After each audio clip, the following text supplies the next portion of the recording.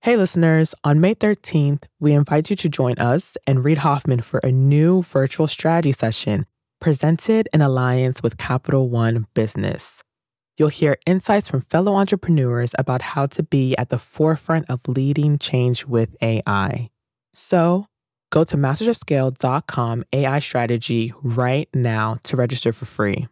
Again, that's mastersofscale.com AI strategy. Looking forward to seeing you there. My first office at Google was an 8x12 office, just enough room for me and my desk and my little chair. And one day I walked in and I find I have a roommate. He said, hello. And he says, hello. I said, hi, I'm Eric. And he goes, hi, I'm Amit. That's Eric Schmidt. This story happened on his first day as Google's CEO in 2001. Now, as a new person coming into the company, it's very important to not create a cultural faux pas. Like, it would be incorrect to say, I'm the CEO, get the heck out of my office. I looked at my secretary and said, did you know anything about this? She said, no. And I said, well, who said you could move in? And he said, the VP of engineering. And I said, they're playing a joke on me. And I said, well, why did you move here? Well, because I was in a 6-person office, it was very crowded, and your office was empty. So we became colleagues. So was Amit playing a joke on Eric? Oddly enough, Eric doesn't say. He drops the investigation. Omid offers no further explanation. They settle into the work and do a fine job of ignoring one another. He would put his headphones on and I would talk on the phone. I'm calling the vice president of sales, and at the time the revenue was estimated at about 120. And I said, don't you think you could do better? And he said, well, I think we can get to 123, 124. Well, come on, push harder, push harder. And as I hang up the phone, Amit takes his headphones off and said, well, I can tell you what the revenue is going to be. And I said, I knew you were listening into my conversations. And so I said, what's the revenue going to be? He said, it's going to be 138. I said, how do you know that? Because I build the analytics that predict this. And so I didn't tell the salespeople, and I watched, and they kept moving their forecast up and hit 138. It was a really easy lesson to understand the power of data analytics, plus having a great roommate. Amit eventually built a tool that accurately predicts how much revenue the company had at any given time down to the second. Pranks and productivity tend to blend together at Google, which is why Eric doesn't dwell on the question of why Amit moved in to begin with. We were roommates and literally office mates for years. We became such good friends. I would argue that a dash of insubordination is the secret ingredient to Google's success. Ideas emerge organically through conversations like the one Eric and Amit had in their cramped executive suite. There's only one way to keep those unruly conversations going. You let them unfold chaotically, anywhere and everywhere across the organization, and you listen for what bubbles up. If you want your company to innovate, your job is to manage the chaos. You got to have incredible talent at every position. It's like this huge push. There are fires burning when you're going home. Can you believe it? Such an idiot. And then you go back to, this is totally going to be amazing. There are so many easy ways. So what to do? I have no idea what to do. Sorry, we made a mistake. But you have to time it right. Oops. Working at a 3-bedroom apartment. Stuff that just seems absolutely nutballs 10 years later. I'm like, well, that's just how you do it. We haven't made Just how you do it. This is Masters of Scale. Hi, listeners. It's Erica Flynn, VP of Alliances and Audience Development at Wait What, the company behind Masters of Scale. My day-to-day consists of nonstop communication, not only with my immediate team, but with our current partner relationships and with incoming leads from possible future partners, which is why I rely on the ease of Grammarly to keep my communication clear and efficient. One confusing email can turn into several confused replies, which can turn into an unexpected meeting which no one wants, needs, or has time for. Having Grammarly on hand as my trusted AI writing partner not only streamlines my extensive to-do list, it minimizes miscommunication by quickly and efficiently synthesizing information and carefully curating tailor-made responses to specific groups. In fact, companies that use Grammarly to communicate can save 19 days per year per employee. Grammarly eases the writing process. It's a writing partner from the blank page to the last word typed before hitting send. Join me and over 70,000 teams who trust Grammarly to work faster, hit their goals, and keep their data secure. Visit Grammarly.com to learn more. That's Grammarly.com. I'm Reid Hoffman, co-founder of LinkedIn, partner at Greylock, and your host.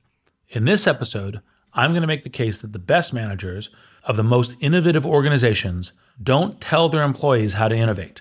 They manage the chaos. I'll prove that to you with stories from some of the smartest entrepreneurs that I know. If you want an innovative company, your job is to manage the chaos. Managing chaos may sound like a contradiction in terms. Shouldn't it be the opposite? Isn't the manager's job to wring order out of chaos? Not always. If you want to invent something new or reinvent something at a spectacular order of magnitude, you have to suppress management. Let your employees pursue wild ideas that may raise your eyebrows. It's not for you to judge whether their ideas are good or bad. It's for your employees to prove it through freewheeling experimentation. I wanted to talk to Eric Schmidt about this because he pushes the anti-management philosophy to its outer limits as CEO of Google and now as chairman of the parent company Alphabet. He's an unlikely proponent of chaos because he came to Google from a company that nearly crashed due to lax management. Before Google, he was the CEO of the software company Novell. We'll start the story on his first day at Novell when he discovered the company's financials weren't all that they were cracked up to be. The reality, of course, hit on the first day because I was presented with different numbers for revenue for the quarter than I'd been told when I was interviewing. And by that Wednesday, third day in the job, we were in a real crisis. We had a month which we called the worst month, where everything was failing. And it was clear that the business was in very different trouble. And there was a moment in that month where I remember saying to my colleague, I just want to get out of here with my integrity intact. There's only one way to take your mind off a disaster of this scale. Flirt with scarier disasters. My friend said, you need a distraction. And if you're flying planes, you won't be able to think of anything else. It was the best advice ever. I eventually figured out it made a big difference, shockingly to me, because in aviation, they teach you to make rapid decisions and they over and over again, decide. And it's better to make a decision and just accept the consequences. And that discipline helped me in the hard times when I was at Novell in a real hardcore turnaround. So I approached aviation the same way I approached the company, which is try to figure out how it actually worked. And once you figured it out, if it's a well-defined system, it has a certain logic and a certain beauty in it. I want you to notice two things in this story. The first is the way Eric thinks about companies. If it's a well-defined system, it has a certain logic and a certain beauty in it. He thinks of a company as a system that he has to understand. The other thing I want you to notice is what flying taught him about decision-making. In aviation, they teach you to make rapid decisions and they over and over again, decide. And it's better to make a decision and just accept the consequences. Both of these habits will serve Eric well as he lands in Google's chaotic system, and he's about to land. That opportunity came in the form of a fateful phone call. I got a call from John Doerr, a good friend and venture capitalist, who said, you should come over and talk to Google. And I said, oh, it's just a search engine. He said, well, you'll enjoy it. And I said, probably not.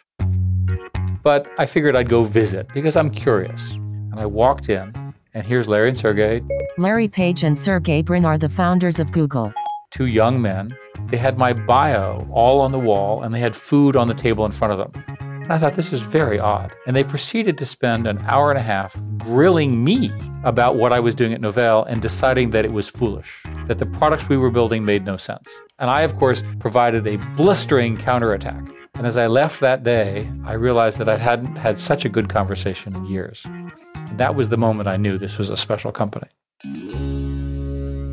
You might find it odd to hear a blistering counterattack described as a good conversation. But I'm not surprised by Eric's reaction here. He knew how rare it was as an executive to find a team that's willing to challenge you. And this feisty, free-thinking team just might push him to the top of his talent. Not every CEO is cut out for this kind of insubordination, but the most innovative ones welcome it. I asked Margaret Heffernan to give us a perspective on this. Margaret was the CEO of 5 tech companies, and she gave a TED Talk called Dare to Disagree. So I thought she might have an opinion on Eric's reaction. Any CEO worth their salt is starved for argument and debate. So I'm not incredibly surprised by Schmidt's response, because one of the big problems with power is that most people won't argue with you if you're in a powerful position. They mostly try to second guess you. They try to figure out, what is it you want me to say? And of course, that's no use at all, because being told what you think you want to hear doesn't give you any options. You're kind of stuck in your own head. You have to be able to butt heads, but there's an art to disagreeing well. High-speed, high-IQ conversations often have the rhythm of point-counterpoint. That's how you move across the intellectual space quickly. I say something, and you say, well, actually, this part of what you're saying isn't quite right. Here's the better version. Some people naturally excel at this kind of conversation. For others, it takes practice. Technical people, for example, usually need to learn that you don't have to start the conversation with, "You're wrong," or "That's the stupidest idea I've ever heard." Far better, you can say, "That's interesting. Here's a challenge to that point of view." And if you do it that way, you frequently make more progress because then people are less hung up on whether I'm right or whether I'm wrong and stay focused on the idea. Hey listeners, it's Jodine Dorsey, the VP of Live Events at Wait What, the company behind Masters of Scale. I am constantly tasked with reaching out to teams across a wide spectrum of professions and the vastly different personalities that go with them. Grammarly helps me quickly shift tones to better communicate what I want to say and saves me valuable time in the process. Our upcoming Masters of Scale Summit event features top-tier speakers from CEOs to founders to political leaders. Grammarly's ability to produce on-brand writing helps me properly prepare for each and every thought leader I interact with on stage. It lets me generate the most exciting specialized content for our audience. In fact, teams that use Grammarly report 66% less time spent editing marketing content, which I've seen firsthand with my Summit team. Join me and over 70,000 teams who trust Grammarly to work faster, hit their goals, and keep their data secure. Visit Grammarly.com to learn more. That's Grammarly.com. As Eric ventured outside the executive suite, he found idea-generating conversations unfolding across the company. I think a fair statement is that the founders built the company in the image of what they saw at the Stanford Graduate School.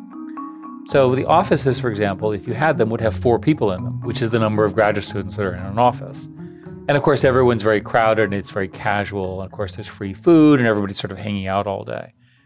And that graduate student culture, that sense that somehow we're about to discover something new, permeated the decision-making.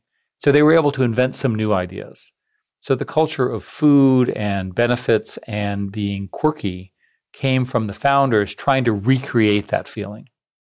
Amid this creative ferment, his job was simple. He just had to give employees a slight nudge to deliver on their promising ideas.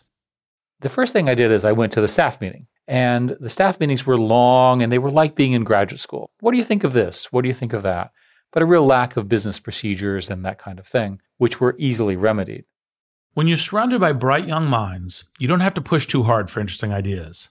They tend to tumble out of conversations or shared challenges and take you in unpredictable directions. But not every manager is comfortable with this type of chaos. It requires a particular kind of leader who can embrace both humility, the uncomfortable notion that you don't have all of the best ideas yourself, and uncertainty, because you can't always schedule innovation on a predictable timeline. I'm going to come right out and say it. If you're a control freak, you're going to have a hard time with this.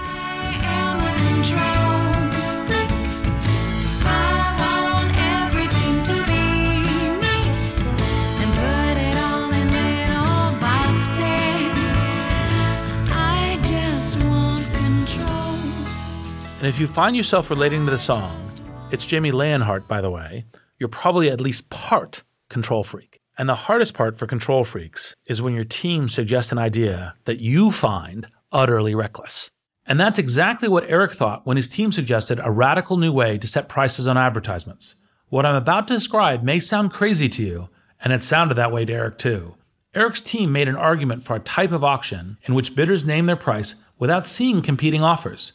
The highest bidder wins, but only has to pay the second highest bid. This is effective because it allows bidders to go high, knowing they will only pay true market value. And there are plenty of academic papers explaining why this type of auction would actually work wonders on revenue. But companies rarely put it into practice. I was absolutely convinced that this would bankrupt the company.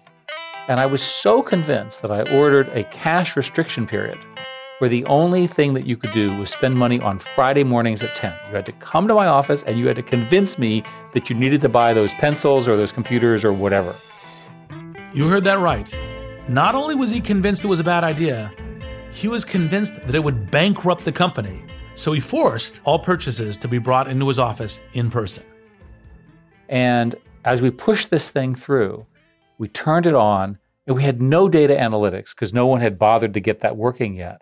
And we went into full crisis mode for a week, meeting every day at 4:00 to try to figure out what to do. At the end of the week, we realized we were making far more money, and we were able to go from there. It was that moment that I realized that both this team was magical, but also that the scale of the search ads opportunity was immensely larger than even we had thought. Notice how Eric is stunned by the success that emerged out of this chaos. He calls it magical. And to harness this magic in an organization, you have to understand where ideas come from, not just from individuals, but from networks of people. And this runs contrary to the popular myth about innovation. We tend to tell the heroic story of innovation. This is a story that credits a single inventor, the founder, the creator. The genius has an idea. Everyone else executes on the idea, and then everyone waits for the genius to have another idea. But that's a false story of innovation, and it breaks in at least two ways. First, while it's true that some people are much better at idea generation than others, it's always better to have a number of people working on ideas simultaneously. The best idea may come from person number 89, and you can't always predict where the good ideas will come from. And second, very rarely do ideas spring perfectly formed like Athena from the brow of Zeus. To turn a good instinct into a good idea, you have to talk to a lot of smart people and ask them for feedback and criticism. So having networks both within and outside the company to improve on ideas is key to success. Margaret Heffernan, former CEO of 5 tech companies and advocate of frank conversations, has a great example of a time this worked. I asked her to tell the story. Early in my career running high-tech startups, the piece of software we were running had a very specific problem, which was what I would call a load balancing problem. So it just required too much processing power. And the more customers we got, the more acute this problem became. And because it's such an existential threat, everybody knows about it. And one Friday, one of my marketing people came to me and just said, I'm not an engineer, but I just had this idea. So I call in my CTO and say, Harry, what do you think about this? And he thinks about it for a minute. He thinks, I think I know how we could do that. So it was a really thrilling, not to mention kind of life-saving moment. But what I think is especially interesting is in very siloed organizations or fearful organizations, you wouldn't share that problem. But actually, everyone knowing the problem was what allowed us to solve it. Margaret is right. No one in your organization has a monopoly on good ideas, particularly when you've hired thousands of smart creatives. What's equally important to recognize as a leader is that you, personally, are not the source of all good ideas. My friend Mark Pincus learned this the hard way. He's co-founder of the gaming company Zynga, which pioneered the idea of blending games into social media. Before Zynga, he built one of the first social networks, a little-known website called Tribe, that didn't quite make it. I asked him to tell me that story. It's pretty amazing if you think about it that I started one of the first 3 social networks in 2003, and I managed to fail. That at a time when everything worked, I actually managed to fail. And the lesson from Tribe that came resoundingly out for me and still stands out, I like to say, is that as entrepreneurs, part of the journey that we're on is learning how to separate our winning instincts from our losing ideas. I think as a rule of thumb, if you're a good entrepreneur, you can assume that your instincts are right 95% of the time and your ideas might be right 25% of the time. By the time Mark launched Zynga, he was acutely aware of the dangers of stubbornly sticking to his ideas. He started to draw the distinction between his usually great instincts and his not always great ideas. I'll try anything and I'll kill anything and I'll kill it quickly. And I'm not going to let killing an idea kill a winning instinct. And so that was a really core idea that I'm still thinking about and learning as an entrepreneur. And I can see it playing out so often in people's companies. Mark separates specific ideas, which must be killed when they don't work, from underlying instincts. And this willingness to kill ideas is essential to making innovation work. A freewheeling, idea-generating climate of open inquiry, like the one Schmidt cultivated at Google, has to be matched with disciplined decision-making in order to thrive. The most important thing to do is to have quick decisions. And you'll make some mistakes, but you need decision-making. We ultimately adopted a model of a staff meeting on Monday, a business meeting on Wednesday, and a product meeting on Friday. And this was organized so that people could travel in the right ways. And the agenda was everybody knew which meeting the decisions were made at. And so as long as you could wait a week, you knew you would get a hearing on your deal. I cannot tell you how many people have told me that at Google, decisions are made today quickly in almost every case, even at our current scale. And that's a legacy of that decision.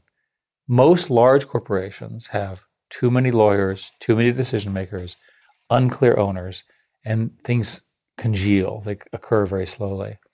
But some of the greatest things happen very quickly. We made the decision to purchase YouTube in about 10 days, right?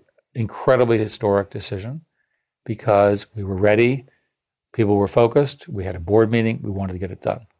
So I always tell people, somebody's running your company. What are they doing?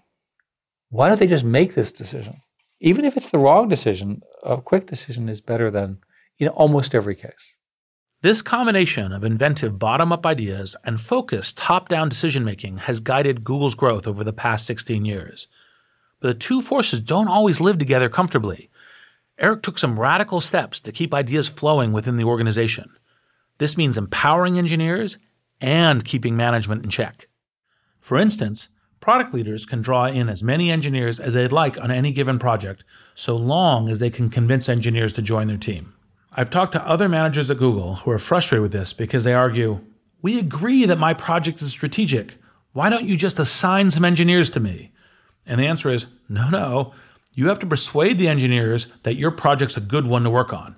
And then, by the way, you can have all of the engineers that you can persuade to work on that project. And that's central to Google's culture for making progress. Eric took this idea one step further. He granted employees the freedom not only to choose their projects, but openly define their managers along the way. Google famously instituted a rule that any employee could devote 20% of their work week to any project they'd like. 20% time was in some ways a logical extension of Google's graduate school culture. Managers, like research advisors, can set timetables and budgets for experimentation, but the staff, like the students, pick the research agenda. Many initiatives in the company have come out of 20% time ideas. Much of the mapping work, many of the search ideas, many of the advertising, many of now the AI work have come from people working and practicing in new areas. As Eric says, many of the products people know best, Gmail, Google Maps, Google News, AdSense, grew out of ideas generated by employees during this 20% time.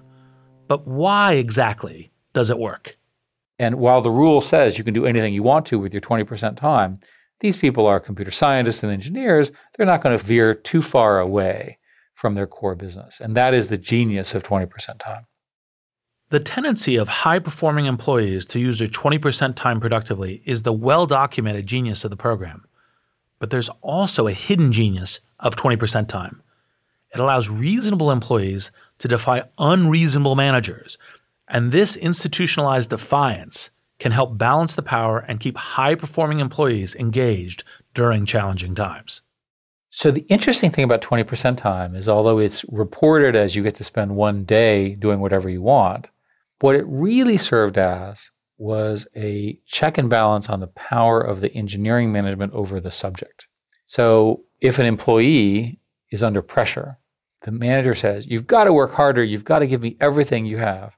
That employee can legitimately look that boss in the eye and say, "I'll give you 100% of my 80% time." And that simple principle, which never really happens in practice, but it's understood, empowers the employee with both dignity, but also some choices. Was there anything that you regretted that came out of the 20% time? No, because 20% time was understood as likely to fail. Part of your compensation was your ability to try new ideas and fail. The value of that failure is incalculable because you tried something, it didn't work. Well, then you try something else, it doesn't work. Persistence doesn't mean marching on the same program against the same hill with the same sledgehammer, whatever metaphor you want. Persistence means you keep trying, but you change your tactics. You modify your strategy. You think differently about how to solve the problem, and you don't give up. So step one of managing the chaotic process of invention is allowing ideas and conversations to flow freely in an organization. Step two is making quick decisions on what's working and what isn't.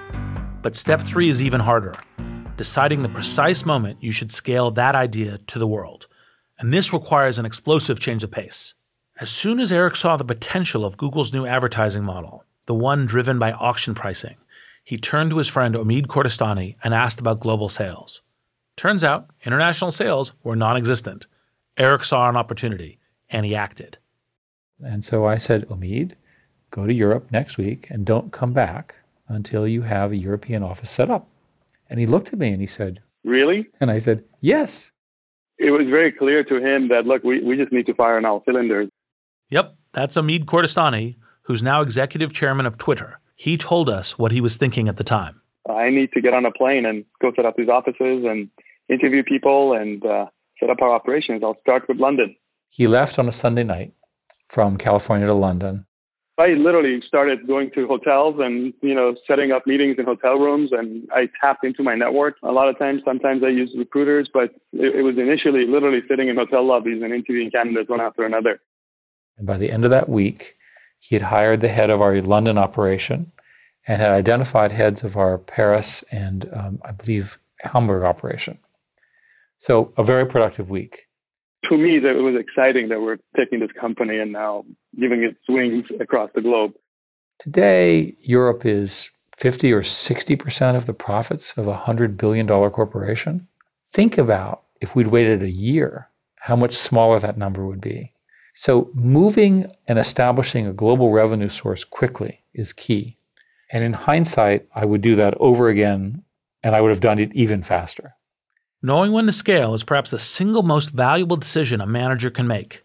And because Eric was practiced in making fast, informed decisions, he was ready when the time came. I want to offer a note of caution here.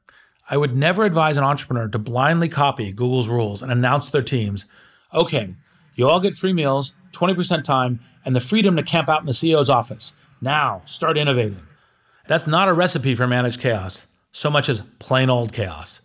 As Eric said, you have to see your organization as a complex system that operates by a logic and beauty of its own. You have to understand how your staff operates as a network. And you'll never build this network simply by announcing playful rules. You have to first recruit the right people who tend to swap ideas and tackle challenges together. To effectively manage the chaos, you have to hire people who thrive under chaotic circumstances. Remember how most people feel about chaos.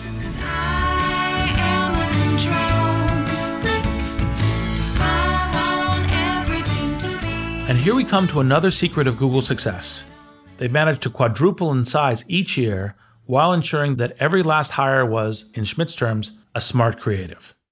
So the company was getting very large very quickly. And I had suggested to Larry and Sergey that there was a problem with what I called glue people. And glue people are very nice people who sit between functions and help either side, but don't themselves add a lot of value. And I thought, these are nice people, but we don't really need them. We can have these groups talking directly. And Larry looked at me and says, we could solve this problem if you would just review all the hiring. And I said, Larry, we can't look at all the hiring. He said, sure we can. So the company, of course, invented a number of hiring algorithms which are used throughout the industry today.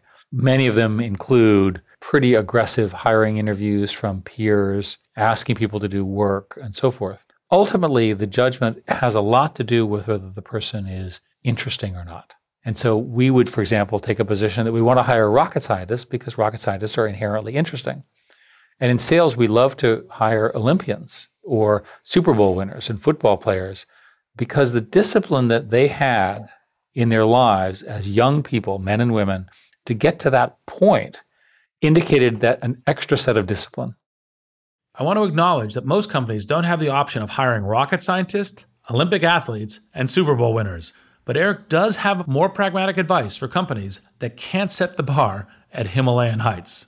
So today I would suggest that, and this has since been confirmed by many studies, that persistence is the single biggest predictor of future success.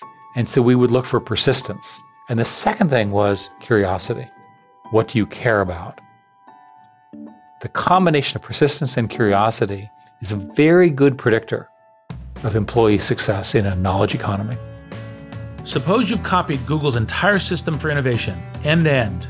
You've hired smart creative types, cultivated a culture of experimentation, and set up a decision-making framework that enables you to scale the best ideas without delay. None of these steps on their own will unlock innovative ideas unless people are also sharing information across the organization, from the C-suite to the front lines. And this principle extends beyond the organization as well. Your users can surprise you as much as your staff. Eric shares a story I think gets the very heart of the innovative process. It starts with the release of Google Earth and ends with a journey into the inner workings of a cow brain. Allow Eric to explain. The most interesting thing about cows is that they organize themselves north and south. And they do that north and south because of magnetic resonance inside their cow brains. How was this discovered? Because of Google Maps. That's because Google Maps offered researchers the first comprehensive view of cow herds across the world. They zoomed in on herd after herd and observed the same curious formation, snouts and tails, aligned north to south. This observation sent researchers on a whole new path of inquiry. And who could have predicted that path? So the next time you try to control where inquisitive minds might go in your organization, ask yourself, do you really know what they might discover? Are you really prepared for the cow brain scenario?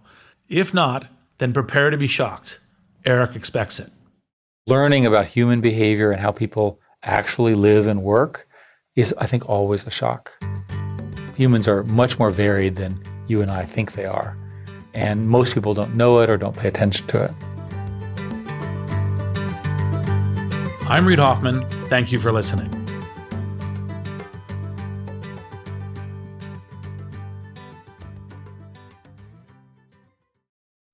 Hi, everyone. It's Jeff Berman, CEO of Wait What and co-host of the Masters of Scale podcast. Like many of you, my to-do list changes by the minute. Whether I'm working with partners or hashing out legal documents or brainstorming with our team, there is never a shortage of tasks that require attention and constant communication. Like Masters of Scale co-host Reid Hoffman, I know artificial intelligence is a huge part of our future, and Grammarly is an enterprising leader in AI. With Grammarly, what used to take a few hours only takes a few clicks. It's like having a collaborator for my writing, helping me generate better first drafts and tailoring messages to our specific audiences. It's not only a superior AI tool, it is a safe AI tool. And as a CEO, security is always top of mind. Grammarly has 14 years of experience and a business model that never sells our data.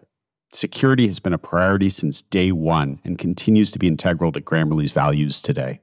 Join me and over 70,000 teams who trust Grammarly to work faster, hit their goals, and keep their data secure. Visit Grammarly.com to learn more. That's Grammarly.com. Masters of Scale is a Wait What original. The show is recorded on-site in California and produced at the studio inside SY Partners in New York. Our executive producers are June Cohen and Darren Triff. Our producers are Chris McLeod, Jenny Cataldo, Dan Kedmi, and Ben Manila. Our supervising producer is Jay Punjabi. The song you heard earlier was Control Freak by Jamie Leonhardt. Original music is by the Holiday Brothers. Mixing and mastering by Brian Pugh. Special thanks to Jessica Johnston, Saida Sepieva, Elisa Schreiber, Chris Shea, David Sanford, Stephanie Kent, and Rafina Ahmad. Visit mastersofscale.com to find the transcript for this episode, and be sure to subscribe to our email newsletter.